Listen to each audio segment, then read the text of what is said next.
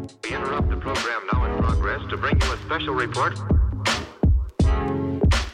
Here are the highlights this morning's news. From the WPGU News Desk, here's today's headlines on WPGU 1071, Champaign's Alternative. From WPGU News, I'm Justin Malone. It's Monday, April 6th, 2020.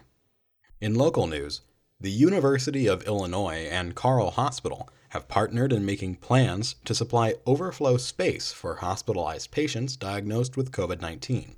This agreement would allow Carle to set up alternative care facilities in the Activities and Recreation Center on the Illinois campus. Current plans aim to utilize all regional health facilities before pursuing alternative forms of care.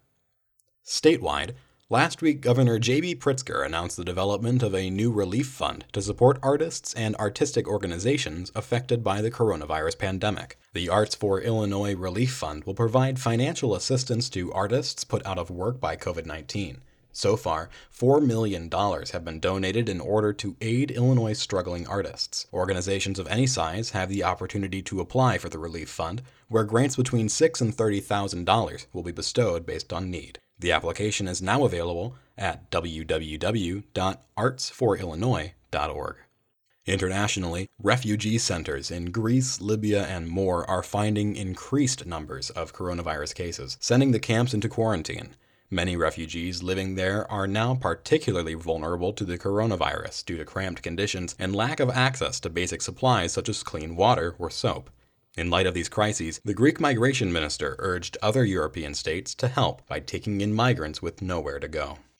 And in sports, the Naismith Memorial Basketball Hall of Fame announced their class of 2020 over the weekend with 9 total honorees, including Kobe Bryant, Tim Duncan, and Kevin Garnett, along with former WNBA star Tamika Catchings. The NCAA also announced their Naismith Trophy College Player of the Year recipients, which went to University of Dayton sophomore Obi Toppin and University of Oregon senior Sabrina Ionescu, with both players expected to go high in their respective NBA and WNBA drafts this year.